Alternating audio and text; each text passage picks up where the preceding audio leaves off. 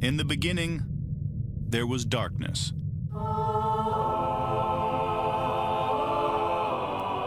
Then, there was Paul Brown. Paul Brown transformed the game. Hello, Paul Brown here. Welcome to the first ever International Browns podcast. London calling to the faraway towns. Now war is declared and battle come down. Good morning, Cleveland. I'm here with John Colosimo. Did I say it right? You got it. I always get it wrong, John. So, but first of all, let's ask, how's the family? Last time I was in Baltimore, I was sleeping on your sofa. Now you've upgraded yourself. You're in Cleveland and you got a child. Yeah, things are going great. You know, after the initial move out of state, get new jobs, have a baby, remodel the house, which is winding down now. Things are going well. The kid is just getting to that age where he's climbing up just weeks away from being able to walk, which is terrifying. So it's immediately getting into prep the house for the animal when he can move. So, but things are going well. And tell us a little bit about, are you getting a lot of podcasts done at the moment, or is it just full-time dad at the moment, or? So when the holidays rolled around and this team was just absolutely brutal to watch, all of my co-hosts and we just took a break collectively. We couldn't do it.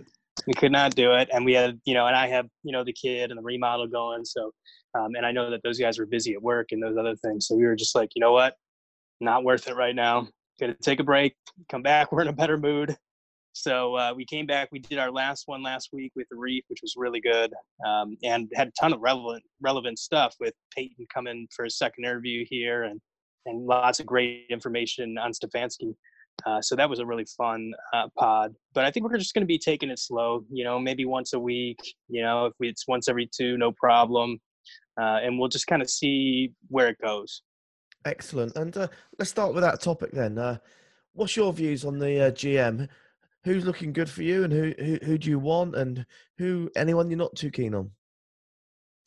Well, for me, this looks like it's between Barry and Peyton. And once I got the down low from Reef on what kind of guy this was, and I looked into him and how he's turned down both offers, straight up offers, and interview requests over the years. From everything that I can gather, you can't go wrong with these two. Peyton might be a nice one to just give Stefanski some comfortability there. Somebody a little bit on his side, although everybody's supposed to be a unit. Just gives him somebody to be comfortable around. And there's a couple other Minnesota guys here that should help him with that as well. So I don't think you could go wrong. You tell me it's Barry, great. You tell me it's Peyton, absolutely great. Okay. And you're happy to have either one that's not 49% 51% of one you prefer, or you're quite 50-50? Okay, if I'm completely honest, I think I lean a little bit towards Peyton. Okay. Surprisingly, that's an upset for me coming into this offseason, but I think I lean a bit towards Peyton. And why? I just think they've done a great job over in Minnesota. I know that they use analytics and some in player stuff too, so that wouldn't be a change from Barry. He's extremely highly respected, and I do like that's an absolute guarantee that he and Stefanski are unlikely to butt heads.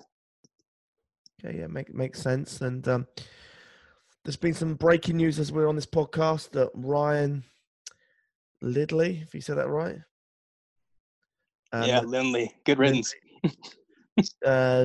John Lilly, the tight end, and a handful of others assistants have all been are all gone. So I think it's good. And the other bit of news is former Broncos OC Rich Scangarello is in Cleveland today, interviewing the Browns. Yeah, that's an interesting one. This is one of the ones I don't know a ton about, but there's people over on the Denver side that I've seen talk about it. The ones that are in the know think that would be a quality hire as a QB coach. So I'm just going to take their word for it. You talk to the fans and they might tell you something different, but I've heard good things. Yeah. And other news today, Odell Beckham, when he went David Beckham then. Odell Beckham underwent successful core muscle surgery today. Yeah, that's great. I'm glad they knocked it out pretty quick here. On the other side, Landry, I guess, is not going to get surgery, which is interesting. I hope that they really are able to rehab that. The last thing I want to hear is that we go 2 months into this off season and then they decide they want to go and do surgery to fix that hip. That news came out by the Browns 6 hours ago. So if I'm correct, it's about midday in Cleveland at the moment. No, about 6 p.m. 6 p.m. in Cleveland. So that news will have come out about midday. I saw Beckham with my own eyes at 6 o'clock in the morning on the Monday, leaving the nightclub. So, he's gone from 6 a.m. from the club, flight probably about 9 o'clock, over to Philly, landed, had the operation, and then come around. So he's worse than me. He's gone back to back on this flight, and he's gone from flight to operation, and I bet he's feeling quite groggy at the moment. Yeah, I did not know any of that. So that's news to me, and that puts a little bit of a different light on it. Yeah, so, but hey, everyone's got the right to party and have fun. So, yeah, good on him. That's what I say. Go for it. Just show up ready to play next year. John, I've got to ask, how excited are you about the Browns going into this season? Because obviously last year we had all the hype, we had all the players, we had all the names. We thought we had a great head coach. We thought we had a great OC and DC. But this year, we seem to be a bit more quieter, a bit more slower getting going during the off season. Yeah, how are you feeling about everything? Well, I'll tell you what. I think the first was a reflection, and it's looking back at last season and whether or not we really should have been as high on this as it was. I think the trick that Freddie played was that he was running somebody else's offense. He was playing with house money. He had nothing to lose, and he coached like it. And he thought that would continue, and you found out quickly that that wasn't his offense, and that's what you hired him for. So what you hired him for wasn't there, wasn't real. So I think, that was how Freddie fooled me. I never did like Wilkes. So John, one point on that, though, because when we look at Kitchens, when you think about it, he was a running back coach, if I'm correct. Correct me if I'm wrong. That's right. He went from running back. He played quarterback. He went running back.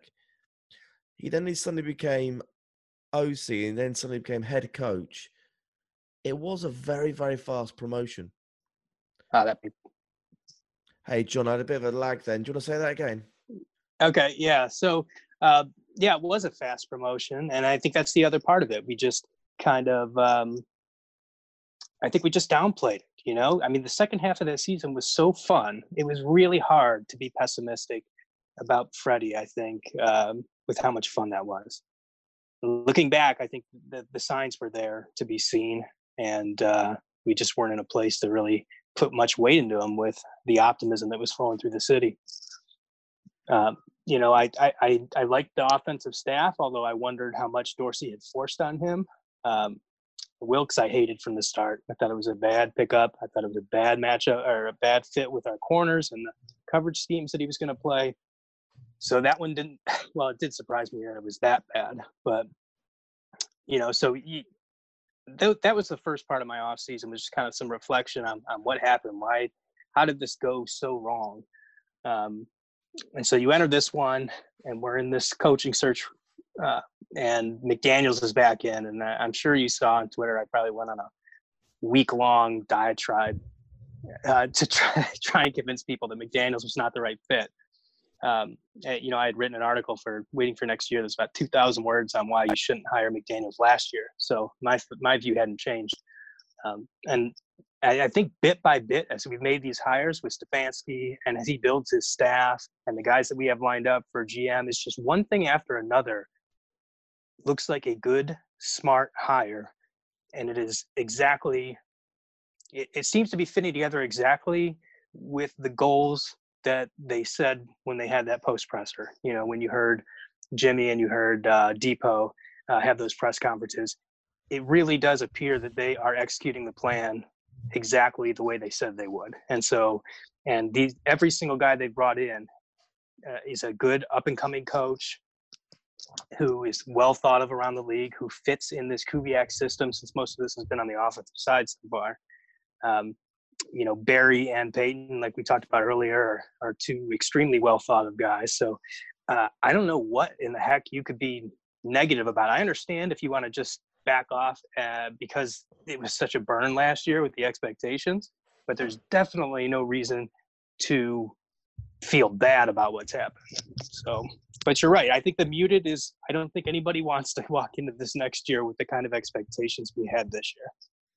Yeah, and how do you see the roster being made up? Because obviously you got players like Randall, Schobert, Higgins, Kurtzy.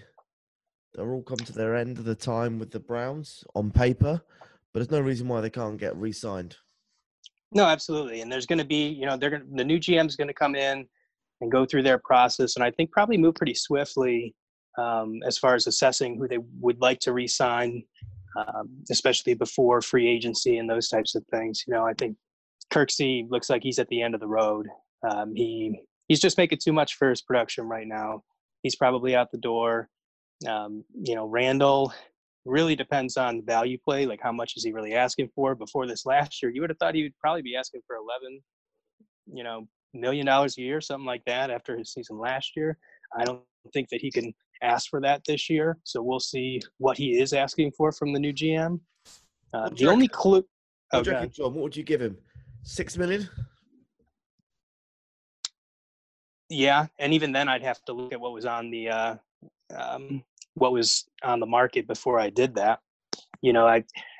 Would I want him over Trey Boston? I don't know.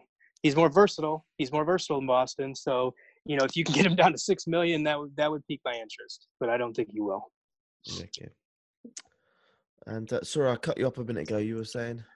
Oh, and that's right. The only other clue that I have with what they're going to do is, I would think that if Barry was the guy, since he was here when they drafted Schobert and Higgins, that there would be more optimism from me that they're going to go and try and get deals done that should have been done last year. With Peyton, it's not that I think that he wouldn't. It's just I don't have any clues as to what he would want. Do you think now's the perfect time to do a deal with Myles Garrett? I think he should at least be talking. But I don't think so. I think you probably go through next year. Now, I mean, if what you're saying is that the way this one ended, he'll give you a discount, I don't think he probably will. But you talk to him to see. I mean, if he wanted to do a discount deal, then sure, I'm all ears.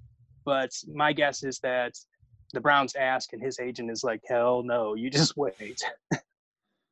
So, and Myles Garrett's going to dictate that contract conversation. I would think. Yeah. All right. And John, tell us, how much are you going to get excited with the Senior Bowl this year? I am just finally starting to get that itch of the draft. I'm year to year, I've been a big draft junkie. It's been a big thing that I've been into, but this year has been so insane.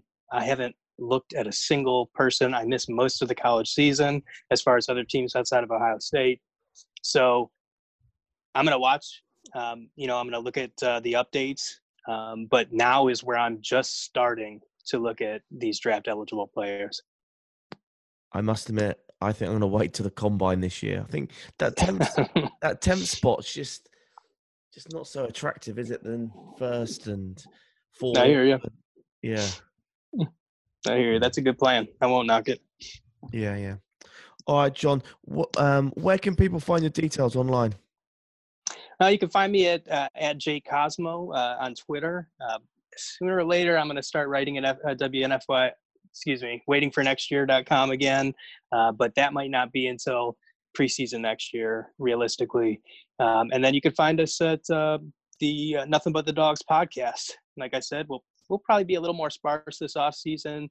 Hoping to do one a week, maybe one every 2 weeks. So find us there. Excellent. And the main question I haven't asked so far is, how's your beer coming on? Well, my remodel with the first floor is almost done, which then gives me the freedom to revamp my brewery. So I will finally get to do that, hopefully this spring.